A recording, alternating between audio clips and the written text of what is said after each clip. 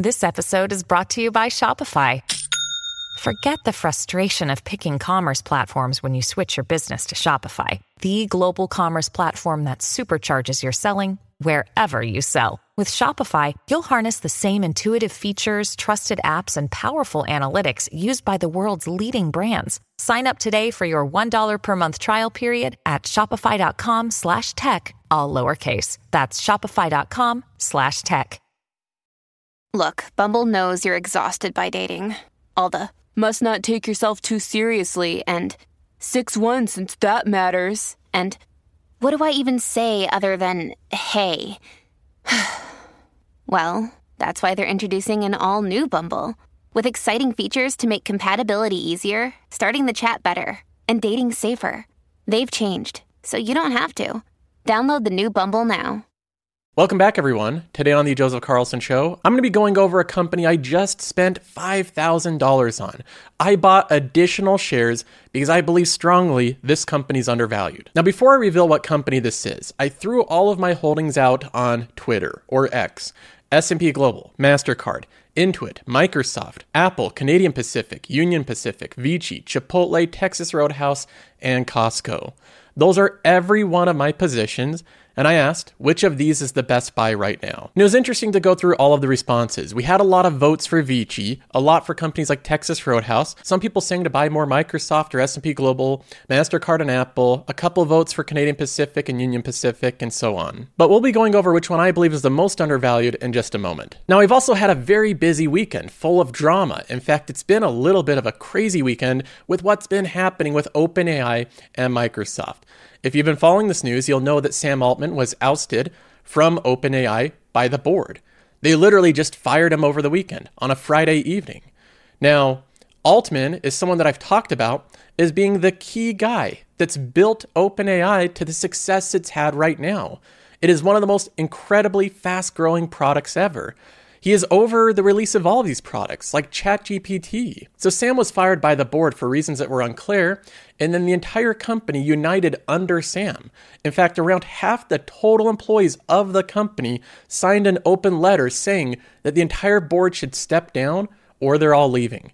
They're all bouncing to a different company. From the Wall Street Journal, OpenAI employees threaten to quit unless the board resigns. This is chaos. Where are these employees going to go? Where are all the key figures going to go? Where is Sam Altman going to go now? Well, fortune would have it that Sam Altman would use his leverage and join Microsoft. That's right. As recent as this morning, Satya Nadella has hired Sam Altman and every key figure of the OpenAI team, all the ones responsible for the main releases over the past 5 years. They now work for Microsoft and a new specialized AI team. So this is huge news. It's all very fresh, happening just this morning, and I'll be going over what this news means for the future of Microsoft. Now, finally, on a different subject, we have the Formula One race that happened in Vegas. As we know in my portfolio, we have Vici as a major holding. This is a position that's really beaten up recently. It's sold down because of interest rates, but Vici is a real estate company that owns basically all the properties on the Strip. They own almost everything except for the Bellagio. The Formula One race was something to showcase all of Vegas's properties and draw more attention to the city. So whether or not this was a success or a failure does impact Vici as an investment. We'll be going over the verdict in this episode. So we have a lot of drama to get to in this episode, a lot to jump into. This is going to be a good one. Now, before we even start off, one quick mention. The Patreon of the Joseph Carlson Show is different than most Patreons because it includes a financial and stock analysis platform called Qualtrim.com. I've built this website from the ground up. I own the thing outright. It's part of something I developed to help investors get a better understanding of the fundamentals of a company. So you can clearly see in visual format all of the fundamentals over time of every single company. This website has a ton of features and different things you can do with it, and it's really intuitive and easy to use. I think you'd love it if you tried it out. And that's why I offer it for a very cheap price, $10 a month, plus it comes with a free trial so you can try it out before. And included in that Patreon membership, you also gain access to the exclusive community Discord, as well as exclusive episodes. We have over 100 full episodes that you gain instant access to. So if you haven't tried that out, give it a shot. I think you'll like it. Now let's go ahead and jump into the most recent purchase I just made. I want to preface this by saying that we've recently gone through an incredible rally in stocks. For example, in my portfolio, just in the past 30 days, if I filter in the past 1 month, I am up $47,600. almost 10%. The S&P 500 is up quite a bit in the past month as well. It's up 7.5%. So stocks in general have really jumped in the past 30 days. And even year to date, we're up almost 22%, which is $87,000. So with this recent rebound and year performance, it creates a lot of excitement with investors. When investors get excited, they get greedy. And the Fear and Greed Index, which tracks the sentiment of investors, it has swung from fear to greed. Some of the companies in my portfolio that I recently bought into, as recent as this year, they've really taken off. All of these high quality companies have done incredibly well. The restaurant category also continues to perform. And best of all this year is in the tech category. Microsoft and Apple being the GOATs, up $18,000 and Apple up $26,000. Now that's great, but what happens in these situations? When we see these stocks, we just want to buy more of them because they're doing so well. And you feel like if you don't own enough of it, you might miss out on future gains. This is the normal psychology of investors. We look at the recent rearview mirror, we see what was performing well over the past month or the past 6 months, and we buy more and more of those stocks. And in many cases, it feels good in the short term because those price movements will continue to go up with momentum as more and more investors pile into the same stocks. Warren Buffett has talked about this same exact phenomenon over and over again. He says investors start to lose track of the intrinsic value, the fundamentals, and the cash flow, and they simply pile into whatever has recently done well, pushing up the price further and further and further. While at the same time, the stocks that have done poorly over the past year, they've been passed up by investors, they have no attention paid to them, those are ones that investors continue to ignore. So their price and momentum stays flat. In this case, that is the railroads. These are rail companies that I've owned for about a year now, and they really have gone nowhere.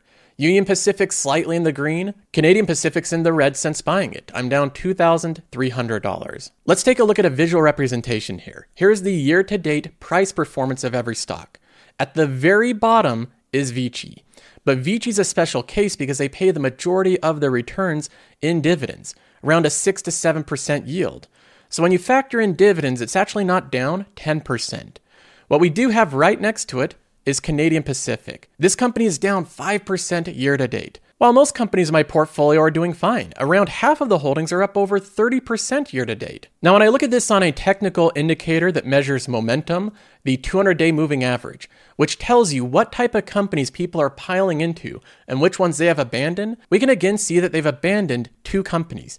First of all, Vici, which I already have a very large stake in, and then second of all, Canadian Pacific. These are companies that nobody wants to touch right now. They don't want to own these stocks. Everyone right now wants Intuit, Microsoft, Chipotle, S&P Global, Apple, and Costco. These are the ones they want to dive into, and the prices have moved up substantially. But as an investor that wants to stay disciplined and rational, unemotional, I need to look at this from an analytical, objective perspective. When I look at the risk and reward, Canadian Pacific offers the best risk reward for my portfolio today. So that's where I added $5,000. I increased my stake from $23,000 to $28,000, using up around a third of my total cash balance.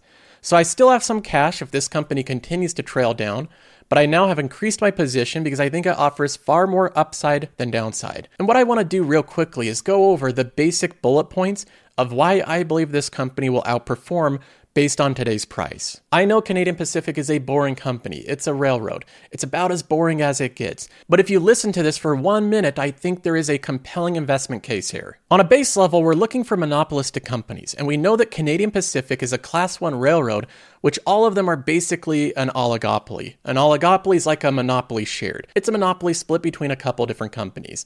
First of all, it's incredibly difficult to even start a railroad.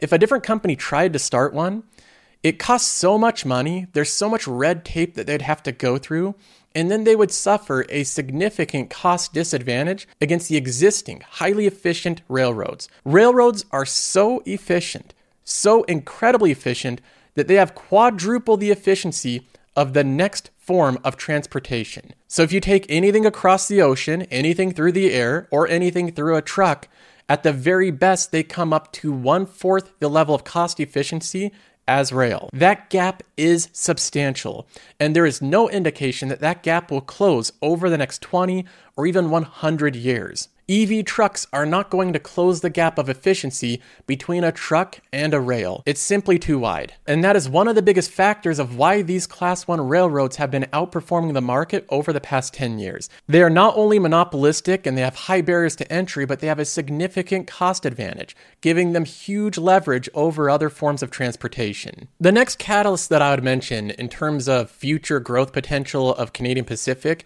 goes along with all different rail companies, which is it is undeniable right now that the US is more focused on onshoring their manufacturing than they've ever been before. We're at odds with some countries like China. We've seen this tense relationship between Apple and China.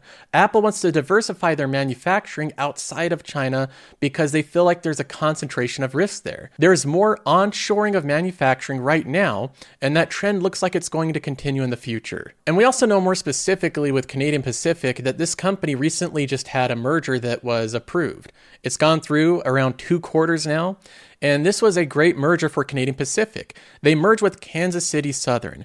The reason this merger was so good is because there was very little overlap in rail, meaning that they basically doubled their rail line. They expanded it all the way from Canada to the US down to Mexico with very little overlap. This is another convenience factor, making it so that they have an easier time gaining contracts and being more competitive with trucking companies. They're also looking at using the rail to ship people as a train. That's sometimes what these companies can do. They can have dual uses, and they have been doing that for a long period of time. So on a broad level, I think that there's a lot of things working in the trends of rail companies, and that's the reason that I have 2 different positions in them, Union Pacific and Canadian Pacific. But Canadian Pacific is a little bit more unique in the growth potential this company has in particular because of the recent merger. There's a lot of potential here that's even unique amongst other rail companies. I read over the Investor Day presentation from Canadian Pacific, and I want to share a few points here. This is something where I don't feel like most investors, at least retail investors, are going to spend the time to read. This thing is 122 pages long, and we're on page 116 right now. This is the long-term future growth potential of Canadian Pacific, and this goes out to 2028. This is what their predictions are for their earnings per share growth. They're predicting double-digit core adjusted EPS growth, high single-digit revenue growth, and free cash flow conversion of 90%. They're predicting a return to double-digit adjusted ROIC. So we're seeing expansion and returns on capital employed back to double digits, free cash flow conversions of 90%, which is incredibly good, and of course, the double-digit earnings per share growth is incredible. Now that's great that they have earnings per share growth, but we also want free cash flow growth. Now check this out. 1 page further down, they have right here their annual CapEx spend projections. Over the next 5 years, they're basically saying that their CapEx is going to remain flat, $2.6 billion through $2.8 billion every single year. So they're growing revenue, growing earnings per share, and they're keeping their expenses, their CapEx, completely flat on a total basis. It's going to be around this range for the next 5 years. That is incredible. If you piece these 2 pieces of data together, that means that Canadian Pacific is going to double their earnings per share over the next 5 years. So we could see their earnings per share going from around $3.77 to around $7 in 2028. Doubling the earnings per share, of course, would be great for the stock, but we also want to look at the cash flows.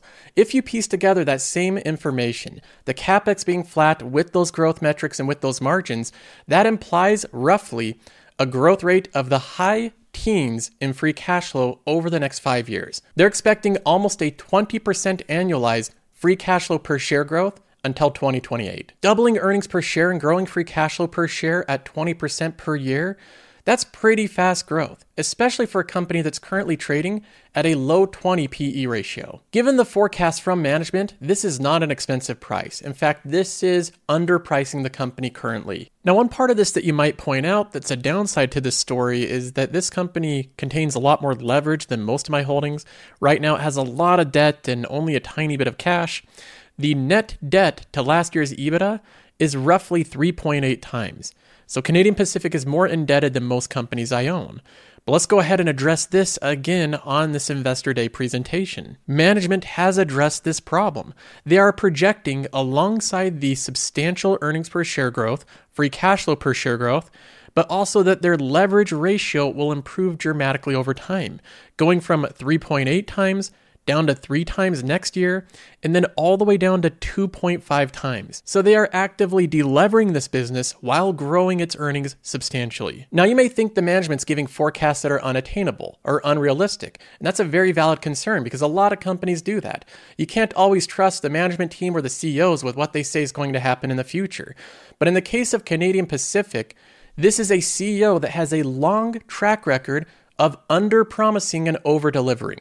He has under-promised his projections routinely in the past. And my prediction is that he set up this same type of scenario. He's given projections where he's very confident he can come in above. So that's a basic investment case for Canadian Pacific. Monopolistic company, has incredibly fast growth projections, a CEO that has walked the walk before, and I think the company's also trading at a very good valuation with limited downside. And this is brought to you by a market that does not want anything to do with these companies right now.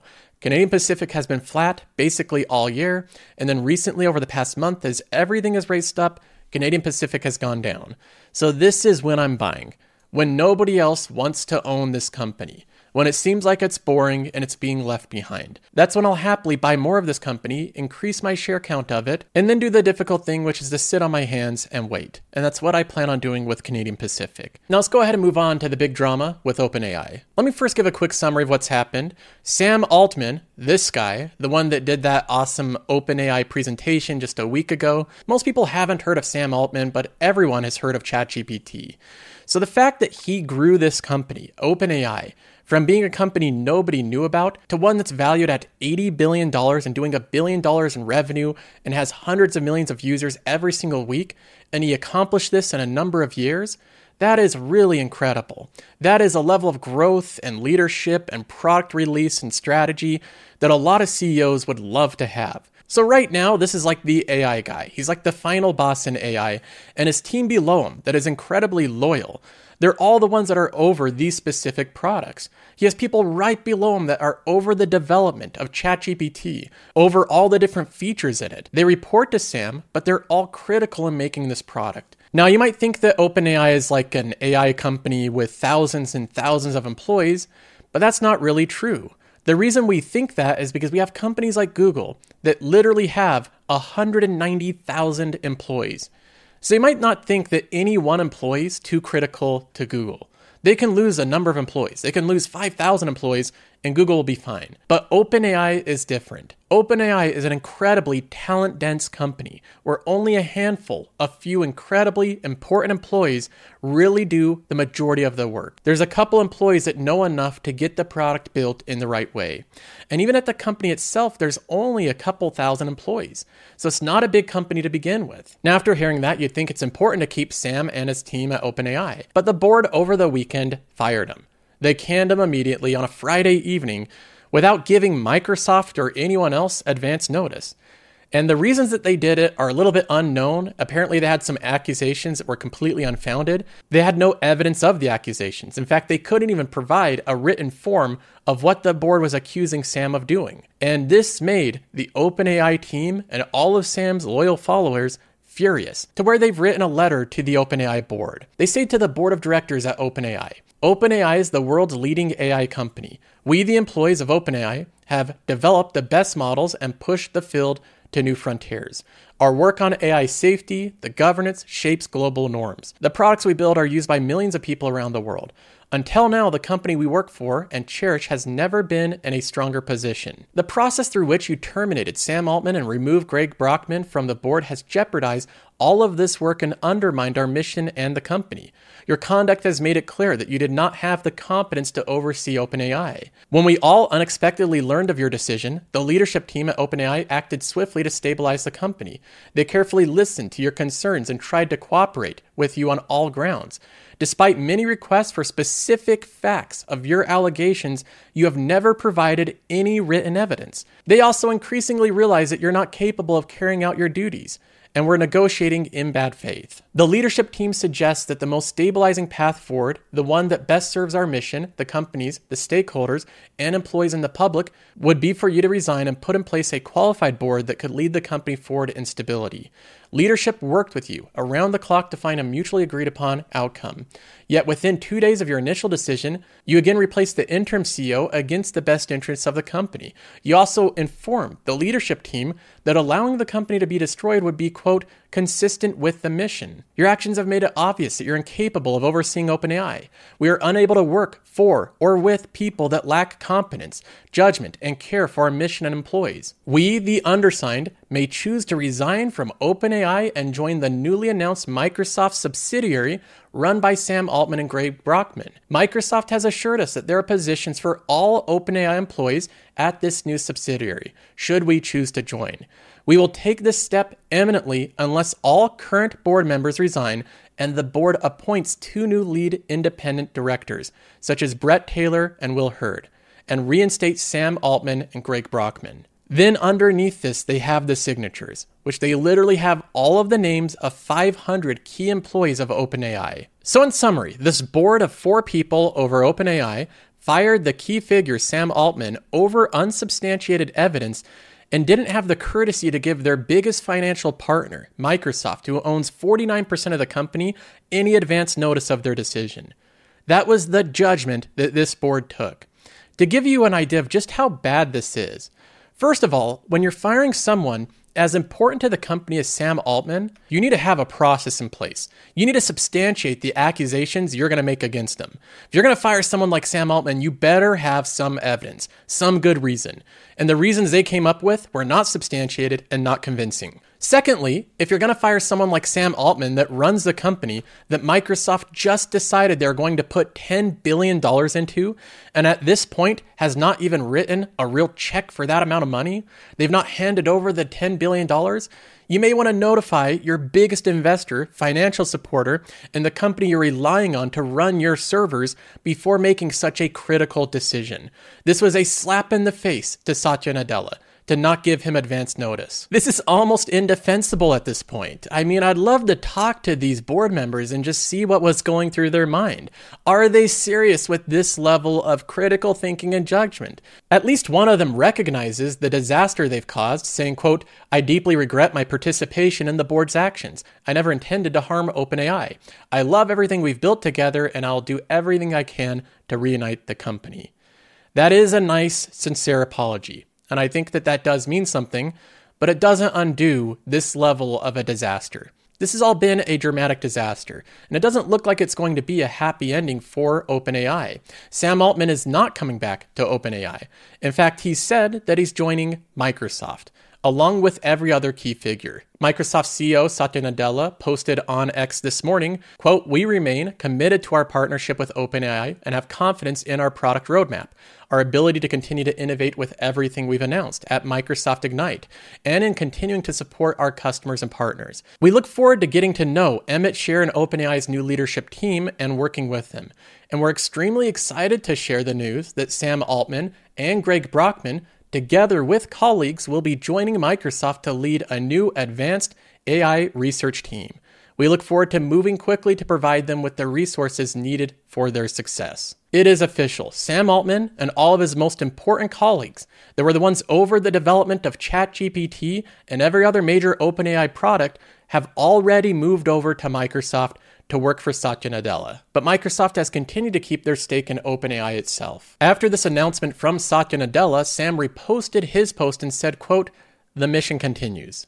That is where we are right now. The market right now, I think appropriately, likes the dramatic conclusion of these events. It's up currently 1.96% at $377 per share. So Microsoft is on a roll, and this has not hurt them at all. When the news was initially announced that Sam was fired from OpenAI, Microsoft went down around 2%. And then when the news came out, of course, that he's moving directly to Microsoft, where they'll have full control over what he does and the governance and giving him all of the resources he needs, Now it's back up 2%. So you can see the weight that people are giving Sam Altman to Microsoft. OpenAI, as well as the development of new AI products, is incredibly important to the growing future of Microsoft. They mix all of this technology, all of this research into all of their massive product offering that they already have huge distribution with. So this one individual, Sam, can have a very outsized impact on the overall future of Microsoft. This is why I came out with an episode 11 days ago called Microsoft is Now Unstoppable, with Sam Altman's face right on the cover of it. They get to continue keeping their stake in the ownership and future technology that's developed from OpenAI. So they still have that partnership. They're still going to develop new tools in OpenAI, but the massive exodus of top talent in OpenAI is going to obviously leave a dent in that company. Their development will be slowed. But that's not too bad when the top talent moves from OpenAI over to Microsoft directly. Now they own it directly, and they'll have governance that's much better than the governance at OpenAI. So I think overall, this has been an embarrassing weekend for the OpenAI board. I think it's been far too drama-filled than what a company should be going through, but I think this is the best possible ending for Microsoft. And I believe on the long-term future, this will likely mean a better future for them than had Sam stayed directly at OpenAI, because now he is part of the Microsoft team with literally unlimited resources. Satya Nadella has promised him that he'll be very well taken care of there. Now, when I back up from this drama a little bit and I look at Microsoft overall as an investment, this is one of the reasons why I think it's so important to look at the qualities of a company, especially the CEO of the company, the person leading it. In this case, Satya Nadella. I've been singing the praises of Satya Nadella for a long period of time. He is an incredibly good CEO. He's incredibly skilled. He's incredibly talented, competent. But another thing that he has that other CEOs lack in many cases is that he's genuine, he's charming, he's likable, he's approachable. He's someone that wins over even his harshest critics. There's people like Kara Swisher, who are known for grilling CEOs, putting them under the heat lamp. She's done that with Mark Zuckerberg. She's very open and not really liking Mark Zuckerberg or Elon Musk or a lot of CEOs in Silicon Valley. She gives them a very hard time. She said openly she likes Satya Nadella more than the others. He is a charming, genuine, skilled communicator that can win over people onto his side. And that's an incredibly powerful skill set when you pair him with leading a company like Microsoft that has basically infinite resources. So you have at the top of this company one of the best CEOs in the world that can work bad situations like the one we've had this weekend into a very positive outcome.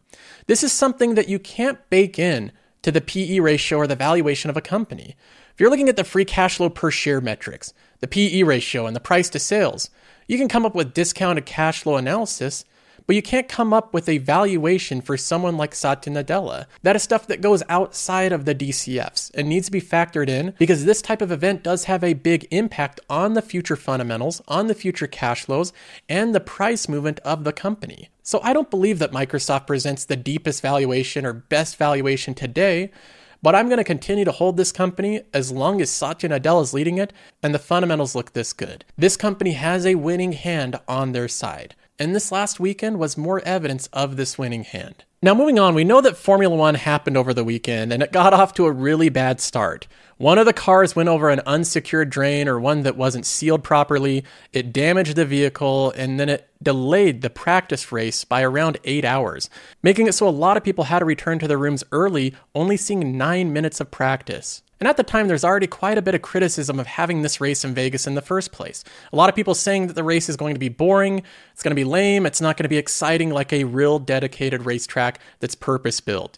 So this was the worst way possible to start off the weekend. I was hoping things would go at least somewhat smooth for the remainder of the weekend, and especially the main race. Well, the results are in, and many people are calling that race extraordinary. It was action-packed, it was exciting, there were tons of overtakes. The first place player that won the event was knocked down to 7th place at one point and had to rework his way, overtaking all the way back to first place. Even on a more individual basis, some of the people that were the most critical of it on the Formula One subreddit said it was the best race of the year. Mega race, Las Vegas critics are in absolute shambles. Viva Las Vegas. The on-track action was so good that we barely saw any celebrity garage shots. All things considered with the event, this was actually a pretty darn good race. Vegas actually delivered. Great race. Been a while since the chaos descended upon us. I would like to formally apologize to Vegas Grand Prix. I was not familiar with your game. Race of the year for me. Also, the camera shots were absolutely amazing. I think it really showed how fast these cars are and how close they are to each other. The overwhelming consensus is that people like this race overall. It was one of the better ones of the season, and that's a very positive thing if they're going to showcase Vegas during this race. So there's certainly areas that they can improve on in the future. First of all, checking the track better next time. But overall, it did end up being a success. Fans loved it, celebrities endorsed it, it got a lot of media attention and a lot of new revenue put in Vegas. Now, being an investor in Vici, this is an investment highly concentrated on the Vegas Strip. That is literally the main street that they race down. A mile of the race is the Vegas Strip, which Vici almost outright owns. So this event does impact Vici as an investment. You may think that those are a little bit disconnected, but they are tied together. Vici is reliant on their tenants being profitable and being able to pay rent for the next 40 years. The reason that Vegas as an entertainment center can get damaged in the future is by not having a diverse offering of entertainment. For example, historically Vegas was reliant on one form of entertainment, which is gambling. Gambling was the main reason people went to Vegas. Then they started to offer more attractions like shows. You could see lots of different shows in Vegas. So they had two different forms of diversification and experiences. Then Vegas started to become one of the best places to go to Michelin star restaurants and see the best chefs in the world. Their restaurant game is unsurpassed by any other city. They have a concentration of a wide variety of 5-star rated Michelin star restaurants. So now they have 3 forms. Then they started doing sports. That's another thing that Vegas is doing to diversify their experiences. You have a hockey team, football team, they're going into golf, and now they've also introduced Formula One. Formula One is a mega rich sport that attracts some of the wealthiest people in the world that are not sensitive to interest rates or economic condition. They'll continue to support Formula One during any economic time. So that's another diversification for Vegas and for Vici. And then even on top of that, they're also diversifying with things like the Sphere into artists like U2 performing at the Sphere. So now they have other forms of entertainment as well. As we move past one into 5 different forms of entertainment, this all makes the tenants of Vici more durable in their income stream, more diversified, more resilient, and less likely to go bankrupt during an economic slowdown. So I view this type of development as a positive thing for the Vici investor. Vici has not performed well this year with interest rates going up rapidly. It is a long duration, interest rate sensitive investment, but I continue to hold Vici because I feel the tenant roster is getting stronger by the day. The income line is contractual based. There's incremental rent raises, and this company pays me massive dividends that grow every single year. So that's all for now. I hope you enjoyed the episode. If you want extra content, make sure to join the Patreon. Other than that, I'll see you in the next one.